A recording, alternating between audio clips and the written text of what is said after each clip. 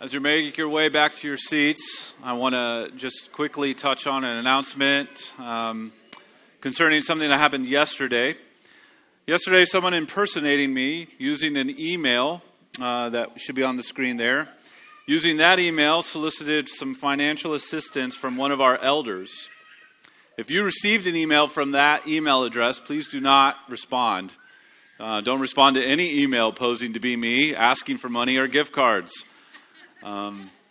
Trinity, our church family, we have a team that actually handles benevolent requests.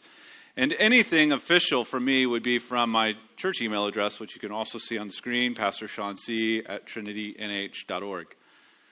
If you would, do me a favor and let me know if you did receive this email asking for some help, and we will go from there. Just so you know, if you haven't signed up to receive sort of the latest updates, church news, spiritual encouragement, and whatnot from me, you can do so on the church's website. You can just scroll down a little bit, and there will be an email sign-up button, and you can press that and punch in your email address, and you'll receive those things. For example, last Friday, I sent out a challenge to those who have signed up, asking us to read this little green book together called The Gospel, How the Church Portrays the Beauty of Christ. I love that book. Oh, good. Thank you. I did not ask her to say that. Anyway, we're going to take time in this spring, starting February 28th, to have the foreword and the introduction read, and I'll send out sort of every other Friday responsive summary with some encouragements and some questions. And then the hope would be that we talk about this together. That we would get together at lunches or breakfast or coffee or text groups, whatever it might be for your stage of life. That you think through these things and talk together. And so if you are not a part of that and want to get in on that, please go to the website, sign up for the email, and then get one of these books and get started by February 28th. You can. I have a few in the back at the welcome table, and we'll seek to keep that populated. And you can just drop a few bucks in the offering box. Okay. You also find it online, Amazon, also at 9 Marks, and some other places. So, great, awesome. And then also, as Bob had prayed for us, and on the way out, you can grab one of these. Bob, one of our elders, leading in our pastoral prayer time this morning, prayed for the Maldives. We should have a few of these copies in back. Otherwise, I'll send one out tomorrow morning. And you can pray for this as a family or as a couple or just even in your own personal devotions in the week ahead. It's part of our prayer initiative for this year with our global outreach team to just pray and encourage you with that. All right, if you would, grab your Bibles and turn to Colossians chapter 2. We're going to finish chapter 2 today. Yeah, woohoo. We are moving now. Colossians is an incredible letter. It's a vision document for the church. It is holding up and holding out to us the sufficiency of Jesus to be everything for us.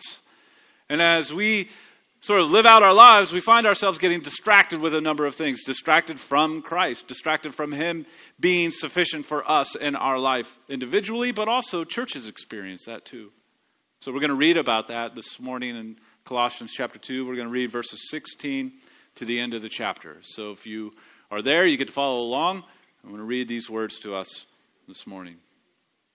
Therefore, let no one pass judgment on you in questions of food and drink, or with regard to a festival or a new moon or a Sabbath.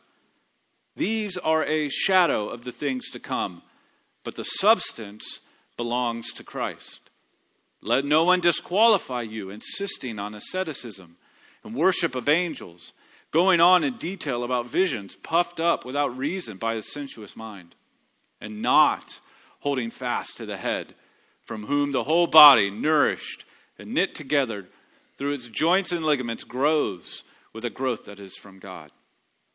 If with Christ you died to the elemental spirits of this world, why, as if you were still alive in the world, do you submit to regulations? Do not handle, do not taste, do not touch, referring to things that all perish as they are used, according to human precepts and teachings. These have indeed an appearance of wisdom in promoting self-made religion and asceticism and severity to the body, but they are of no value in stopping the indulgence of the flesh. God, as we come to this odd and peculiar passage this morning, in light of what this church was struggling with, it certainly points to a bigger struggle that the church will always have. And so, God, we pray that we'd find here in your word, words of life, and that you would use these words very powerfully in our hearts, our lives, and our church. We ask that you be with us this morning in Christ's name. Amen. A few weeks ago I said God has a purpose for you, and God's purpose for you is to grow in Christ's likeness. I'm going to say that one more time. God has a purpose for you, and that purpose, if you are in Christ, is to grow in Christ's likeness. There's a number of verses that drive this home. Just earlier in Colossians chapter 1, a key verse told us this. Him, Jesus, we proclaim, warning everyone and teaching everyone with all wisdom, that we may present everyone mature in Christ. The means of Paul's ministry, his philosophy of ministry, is to work and serve in such a way as to present people mature in Christ. So the goal, the purpose is to grow up in Jesus, that more and more Jesus is reflected in your life. Or consider Romans 8:28. It says this, for those whom he, God, foreknew, he also predestined to be what? Conformed to the image of his Son. Again, God laying out his purpose for his people is that they would begin to reflect Jesus more. That more and more of Christ would be evident in more and more of your life. Your thoughts, your feelings, your motives, your attitudes, your actions. Or consider 2 Corinthians 3:18. It puts it this way. Beholding the glory of the Lord, we are being transformed into the same image from one degree of glory to another. As we behold Christ through the gospel that we here learn in the Word, as we have faith in Christ and behold Him in the Word, we grow degree by degree, incrementally, to reflect that which we behold. And that's going to be true no matter what we behold. We become like that which we behold. That thing that grips our heart, that thing that we treasure, it will begin to be evident in the manner in which we live.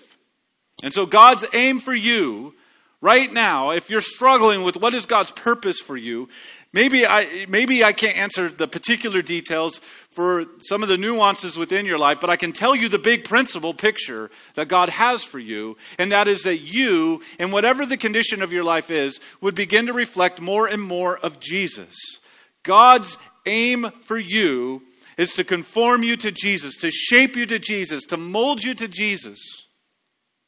That you would become more and more like what you behold in Christ through the gospel. Degree by degree, day by day, maturing slowly but forward toward and in Jesus. If this is God's purpose, and I would argue for those who are redeemed, whose faith is in Christ, this is God's purpose for you, is to become more like Jesus. If this is God's purpose for you, more of Christ reflected in your life, then how could we get there apart from Christ? If the end game is more of Jesus in your life, and if the ultimate end game is to behold Him no longer by faith, but now with sight, are we going to get to that end some other way? Some way that substitutes Jesus with some other stuff or adds on to Jesus stuff we got to do? Does that seem to add up? I think the church here that Paul is writing to was getting inundated with all sorts of distractions, all sorts of add-ons, all sorts of Jesus isn't quite enough. You need to do this in order to get to the end game. And Paul says, no. What value will that have? None. None. And so the same warning is for us. The same warning is for us. We face distractions to treasuring Jesus. Yes, there are cultural distractions, but the emphasis of this particular letter is the kind of distractions from within that impact our doctrine, the things that we believe, teach, proclaim, encourage one another with, and the manner in which we live together as the church. Those sorts of distractions are on Paul's mind, which is why he's like pouring it all out, laying it all out of how amazing Jesus is. And how when we have Jesus, we have enough. So let's drive in and dig deeply into knowing him. And so that's our hope and aim this morning, because distractions to treasuring Christ seek to give the appearance of something spiritual, but they offer no real, actual hope. They appear to be, oh yeah, we should have this, but they're really nothing. It's a little bit of an issue between what is fake and what is real. And so distractions to treasuring Christ are really a battle between fake and real. And that battle gets played out in two places. We have two paragraphs, and we kind of see the dynamic of that being played out in two places. The distractions to treasuring Christ are a battle between fake versus real in what we believe and how we live. In what we believe and in how we live. So let's consider those things together. The outline kind of will be a little bit easy to sort of follow along. Just going to be considering that which is fake and then that which is real. So first, as we are looking at in what we believe, how the distractions hit the church, in what we believe, we first find the substance and the goal of the fake. And then secondly, we'll consider the substance and the goal of the real. So there you go. Those little sub-points there for that first point that we're going to consider. The substance and the goal of the fake. Well, notice what we find here in verse 16. Therefore, let no one pass judgment on you. So that's one of the struggles here that the church is experiencing from those who have come within with these distractions, is that they're judging, or as we'll see later, they're disqualifying. They're on the committee somehow, and they're deciding what's what and who's who. So anyway, here we are. Let no one do that. Question of food or drink with regard to festival or new moon or Sabbath. These are a shadow. So first thing that we see about the fake is that the substance is really a shadow. It's really a shadow. The Colossian church was getting a combination of distractions.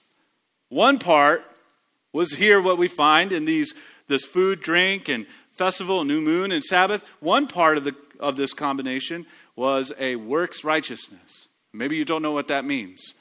Works righteousness. That means I got to do X to gain enough sort of merit in the bank that God accepts me based on the works that I've accrued over a basically good life. So I've done enough good in the bag that it's going to outweigh maybe the bad of my life.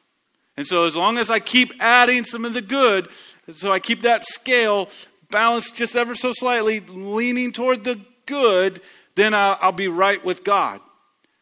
And if you were here last week, we considered the overwhelming, awe-inspiring work of Christ.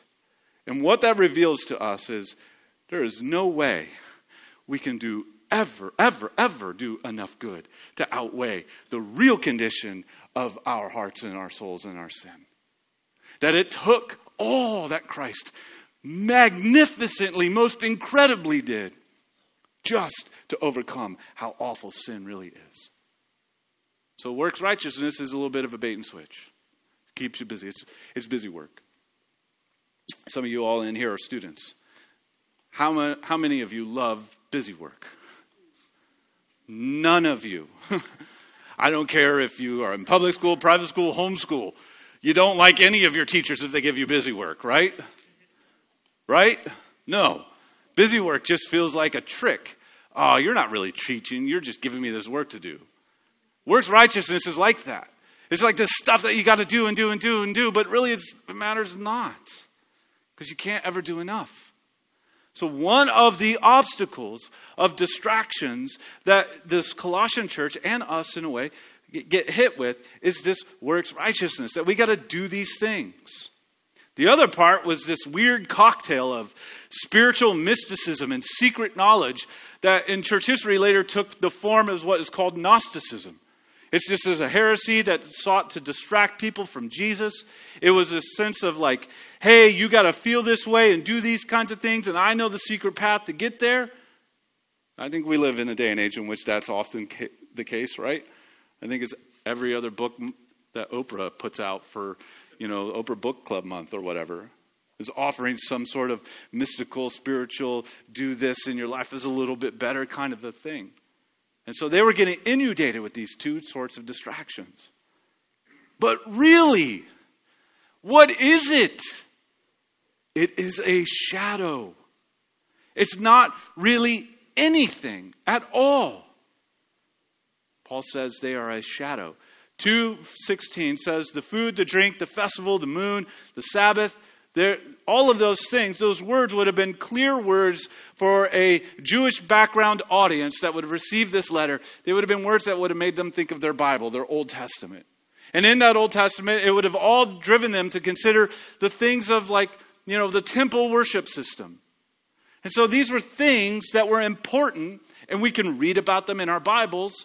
They had a role. They were doing something. They were helping show the holiness of God, the sinfulness of man, and the need for sort of rescue from that sin, atonement, or a way to be made right so that we could approach God and dwell with God. That's what the Old Testament worship system was doing. It was revealing these things. But they weren't actually securing for us a full, final, forever restoration from our sin. They were pointing forward to the means by which that would come.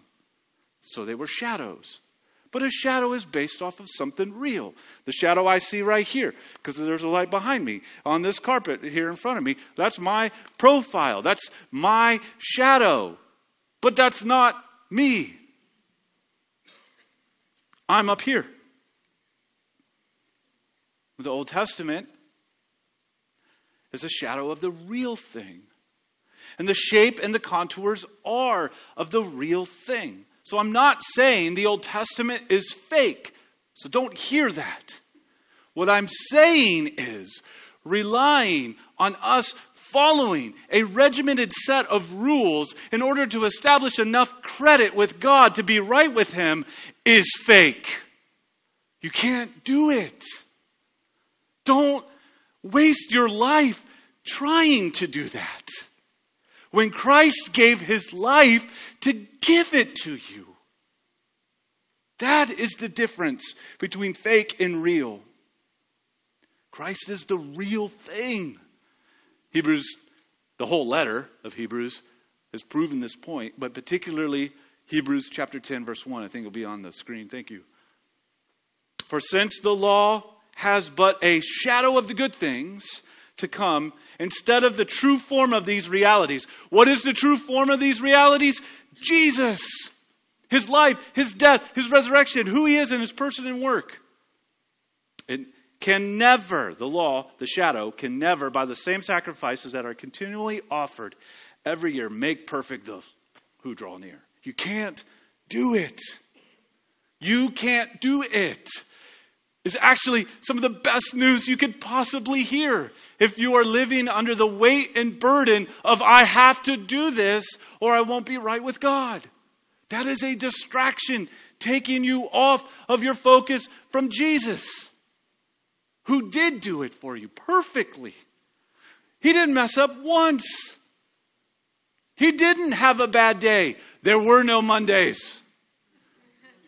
So why would we then burden ourselves and chase ourselves after something we could never get? I've never been to a dog track. Sorry, Linda, this isn't in the notes. I've never been to a dog. Have fun with this one. I've never been to a dog track. But I know the gist. These dogs are trained to run as fast as they can, chasing a metal rabbit along a track. And the first dog that gets there wins, and all the betters win or lose. However it goes. But if that dog were to actually catch that metal or ceramic rabbit that runs on that rail, if it were to ever catch it, it could never run again. It would never run again. And the reason why, because it knows it's a fake.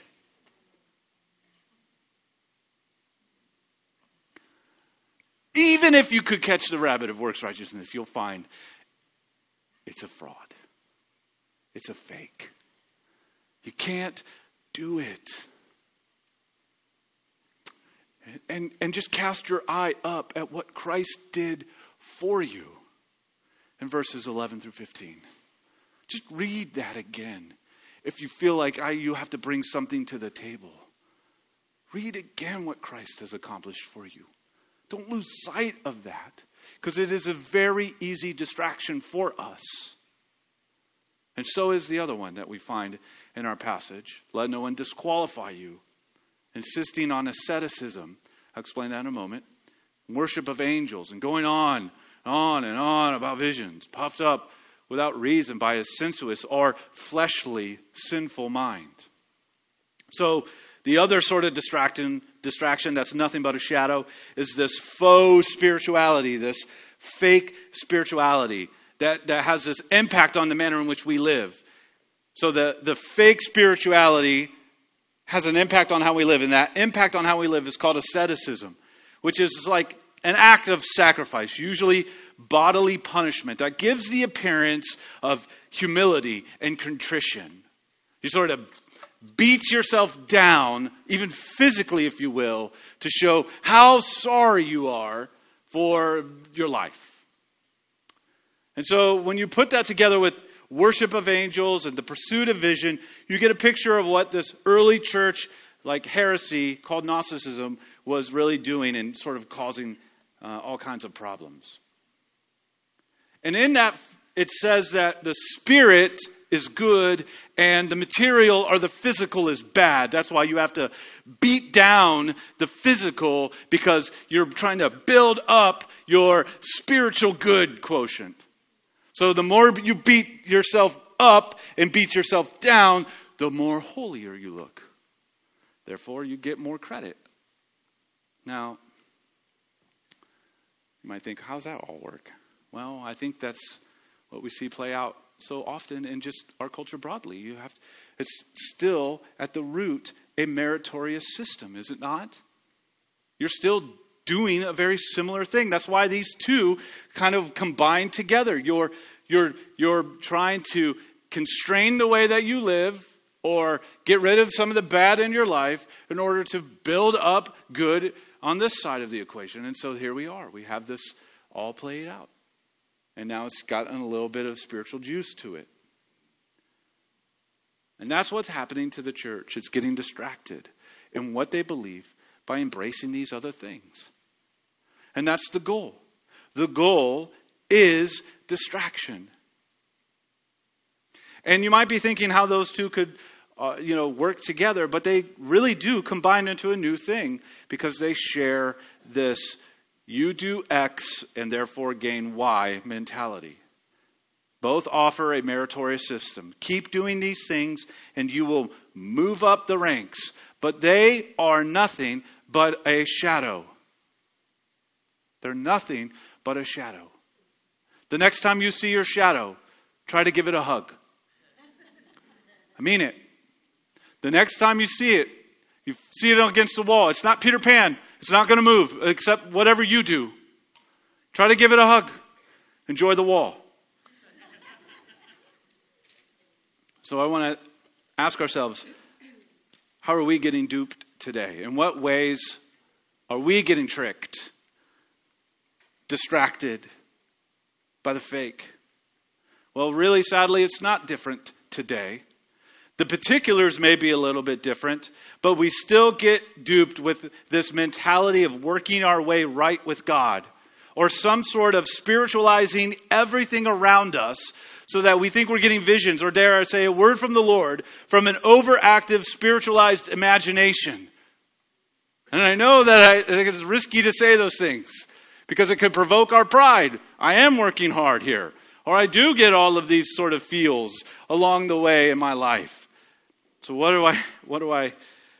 am I saying here? Let me answer another question this way. More instead of like, in what ways are we getting duped? Why are we getting duped?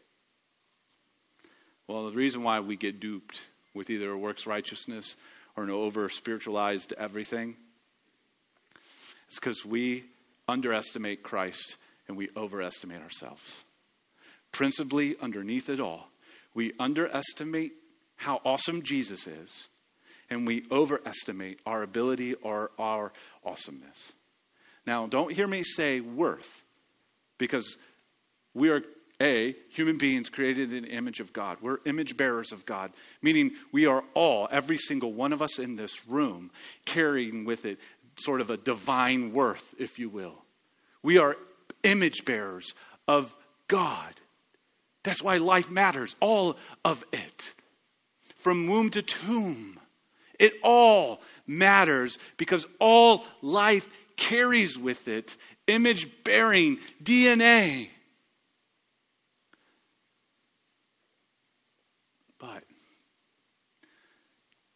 what I mean when I say we overestimate ourselves is that we think we aren't as bad as we are, or we're better than we are, or that our good is good enough. That's what we do. Now, we're really good at pointing out the bad of others, right? Like, we're experts on that. If you don't believe me, just turn on the internet. We're great at pointing out the bad in others. But really, if we're truly honest, if we are admitting here, whatever feeds these distractions, why ever they grip us, and individually, but also as churches, it's because we underestimate Jesus and we overestimate ourselves. We all have a struggle with self-importance, where we think we are the center of the universe rather than Jesus. And then when something comes along that provokes those dangers lurking in our hearts, we can get duped by what is fake. Because you know what? Life can be incredibly hard and harsh.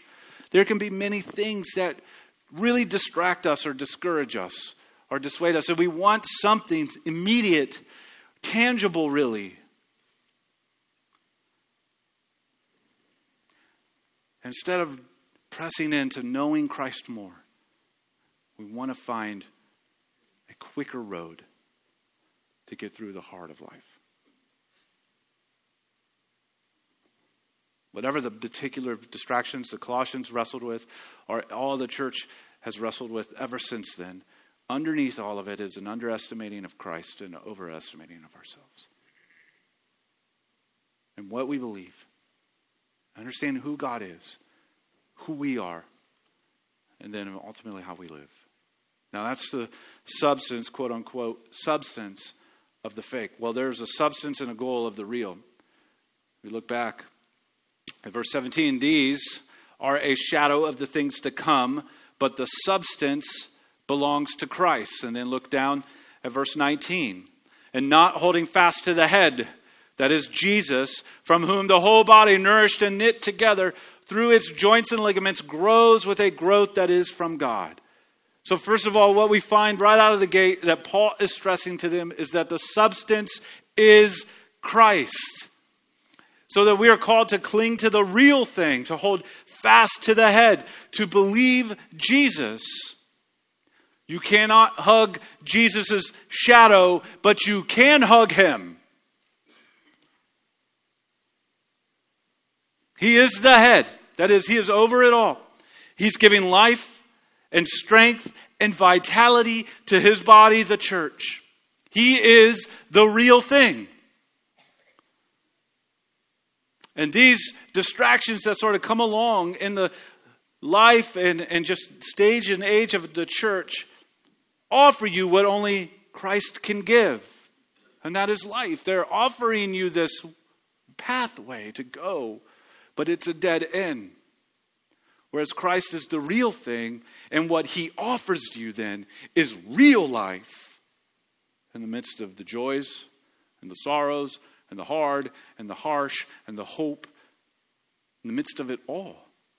He's the real substance. He's the guy.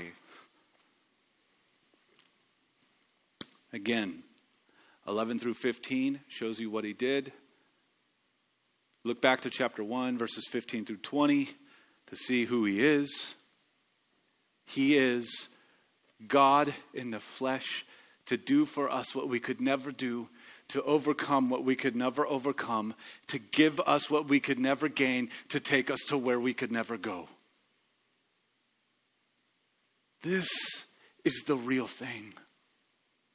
This is the thing that is to feed our songs and fuel our prayers and inspire our lives to live for his glory.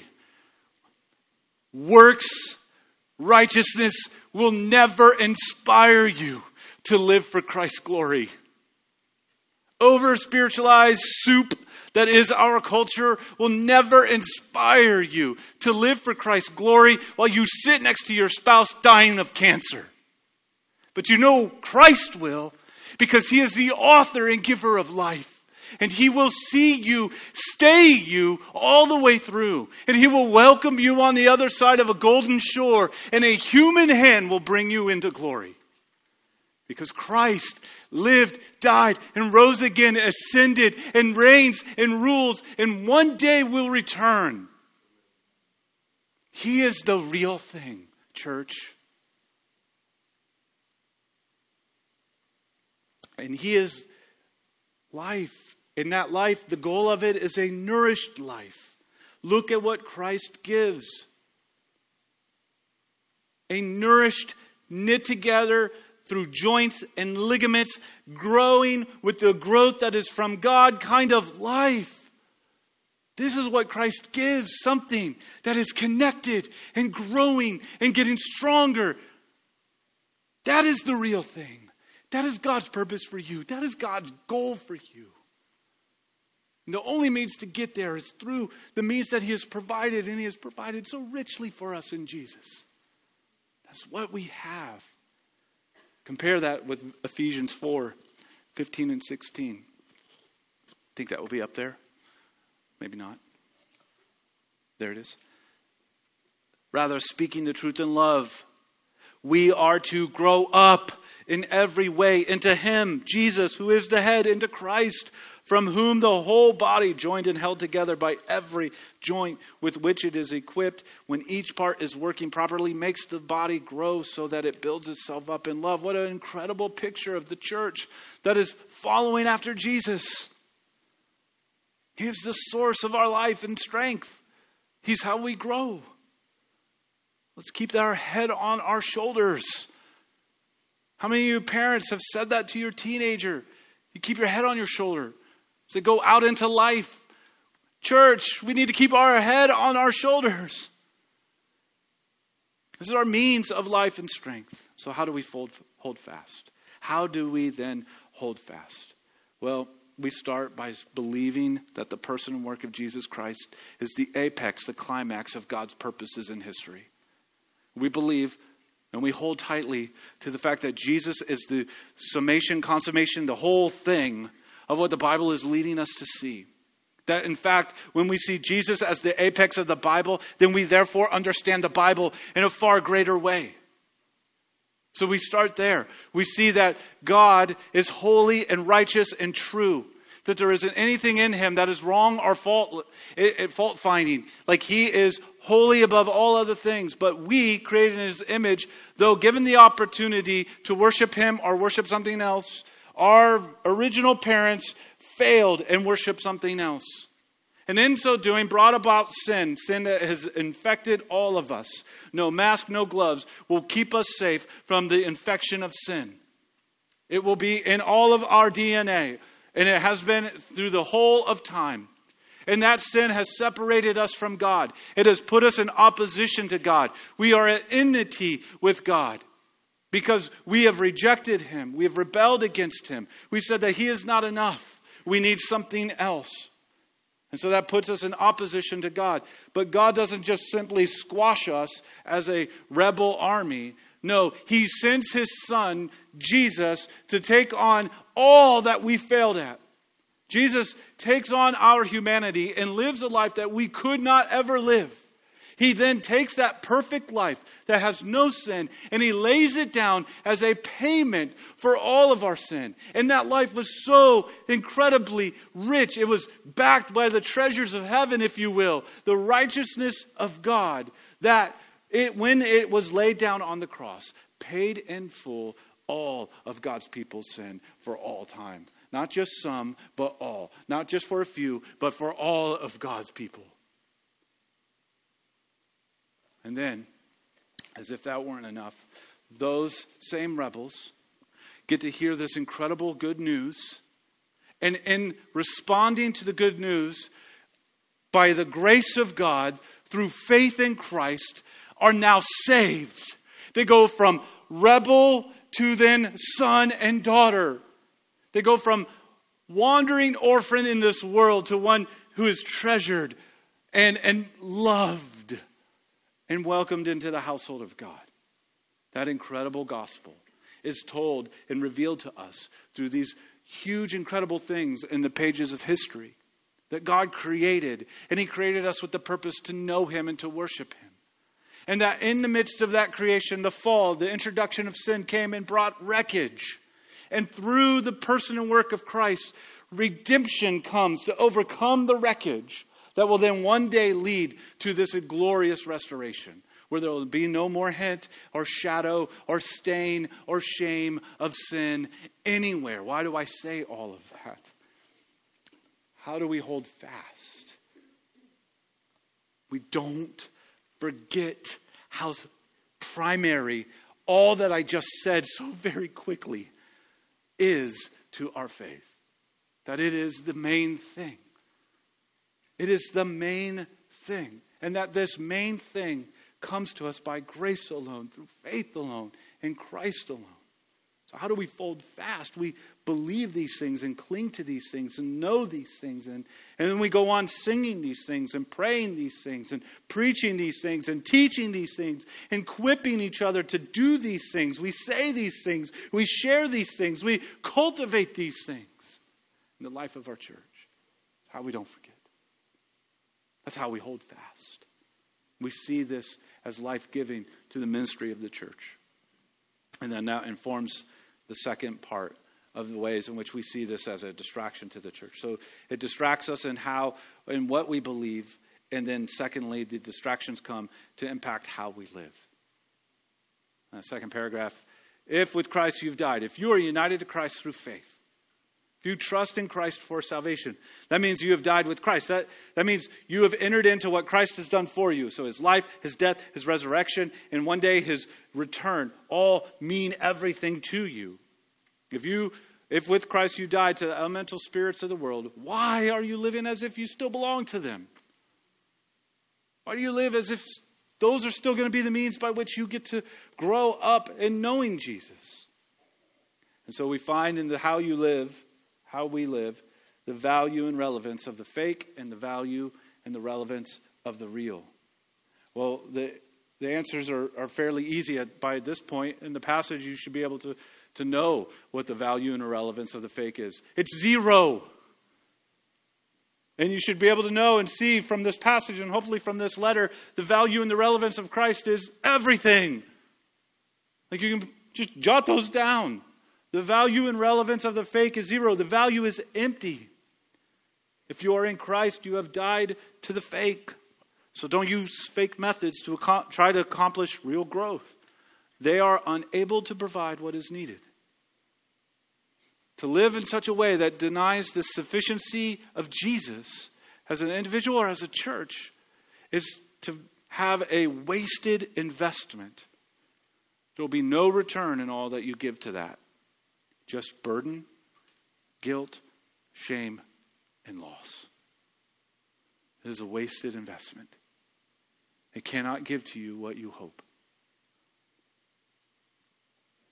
And the daily relevance of such a thing is there is none.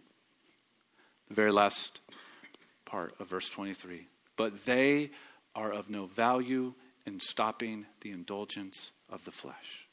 And what does the Apostle Paul mean here? Well, he's talking about our real problem is in our heart, and in our heart is the problem of sin. Sin is rejecting and rebelling against God, his character, his works, his words, his ways. And we do this in thought, attitude, affection, and actions. And in the person and work of Christ, Christ paid the penalty of our sin and broke the power of sin over us. And because Christ has done these things, he is our only means of fighting the presence of sin in our lives now. Meaning, if Jesus paid it all and broke the power, then is he not enough to fight the presence of sin now?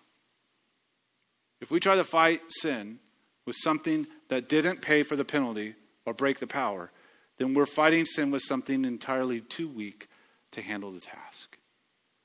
You fight sin with what beats sin, and that's Jesus. So the daily relevance of clinging to something fake, like trusting you building up more good on the scale here, or trying to over-spiritualize everything, is asking these things that are totally empty to give to you something they have not in their own possession. But Christ does. You know why? Because he paid for sin. He paid it in full. And he broke the power of sin over you when he lived, died, and rose again. And he reigns and rules over your life right now. And one day he will return. That is your means by which you fight sin. That stuff that lingers around in your heart, those thoughts that you have, those things that you struggle with, those habits that seem to just entangle you, the anger or the bitterness that just sort of always has that low-grade operating buzz in your head and your heart. The way that you look at other people that are different than you. The things that just sort of rise up when your pride is provoked. All of that stuff that we experience, and that's probably before we even get out these doors. All of that stuff. You realize, only Christ overcame that. Therefore, only Christ is daily relevant to overcome that in your life now. I want to say something real quick.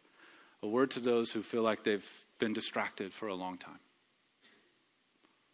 Some of us may look at our lives and be embarrassed by the fact that we've tried everything but clinging to Jesus. We feel regret, anger, shame, and may feel like it's too much for us to overcome. That we look at our lives and we see a bunch of wasted years of going through church motions and chasing after signs and symbols. If that is your story, I am so sorry that has been the case. But I have good news for you. It doesn't have to be the case today and tomorrow and however many tomorrows you have. No. Jesus said these most incredible words to a group of people who were weary, worn down, beaten down by chasing other means in order to be right with God. They were suffering under the burden of a law they could not keep. And the words that he says to them are words that he says to you who feel that similar pain today. Matthew 11, 28 through 30. Come to me, all who labor and are heavy laden, and I will give you rest. Take my yoke upon me. Learn from me, for I am gentle and lowly in heart, and you will find rest for your souls. For my yoke is easy, and my burden is light. To you who feel as if there have been many wasted years, Christ calls forward, come to me, you who are burdened and weary, and you will find real substantive rest for your souls. And from here you can go forward, knowing that you belong to him, and that he has carried the burden for you, and he will fight and strengthen you to live out your life following after him. That he won't leave you out in the cold. That he will supply what you need in the midst of your life. That makes his value overwhelming and his relevance daily. Belonging to Christ means you have all that you need for this life. And the daily relevance is this. There is actual transformation. Look again at the end of 23. If you were to embrace and hold on to these faux means of growing up and knowing God, you'll find that they will have no value in stopping the indulgence of the flesh. But if you embrace Christ, the inverse of that is true. What you will find is daily relevance, daily value, and stopping the struggles and war that wages in your heart. How else can we grow up in Christ if not by Christ himself at work in his people through the power of his Spirit as we follow after our head? If God's purpose for us is Christ, then it is by knowing Christ that we grow up in that purpose. If you've been distracted by shadows, come to the real thing. Come to Jesus. He will not turn you away or scold you for your distraction. He will give you grace and mercy in your time of need. If you have been idle in your faith, not growing up in Christ, take the warnings of this passage seriously. Seek to know Jesus from the pages of Scripture. All of them are bound by him. They all have him on their page. And to all of us, let us be a church family that clings to the real thing. And as we do, let's watch and wonder and in awe of what he can and will do in and through us, to his glory, to our good, and to the salvation of those who are far from him now. Let's pray. God, we ask that you would do that. Help us to not be a distracted sort, but rather to have our heads and hearts fixed on the one who rules and reigns and has redeemed and will one day return. God, pray that you would help us to see how the distractions can so easily entangle us and divert us from Christ. And may we be a people that know in increasing measure the richness and the worth and the unsurpassing worth of knowing Christ Jesus our Lord. And it's in his name we pray. Amen.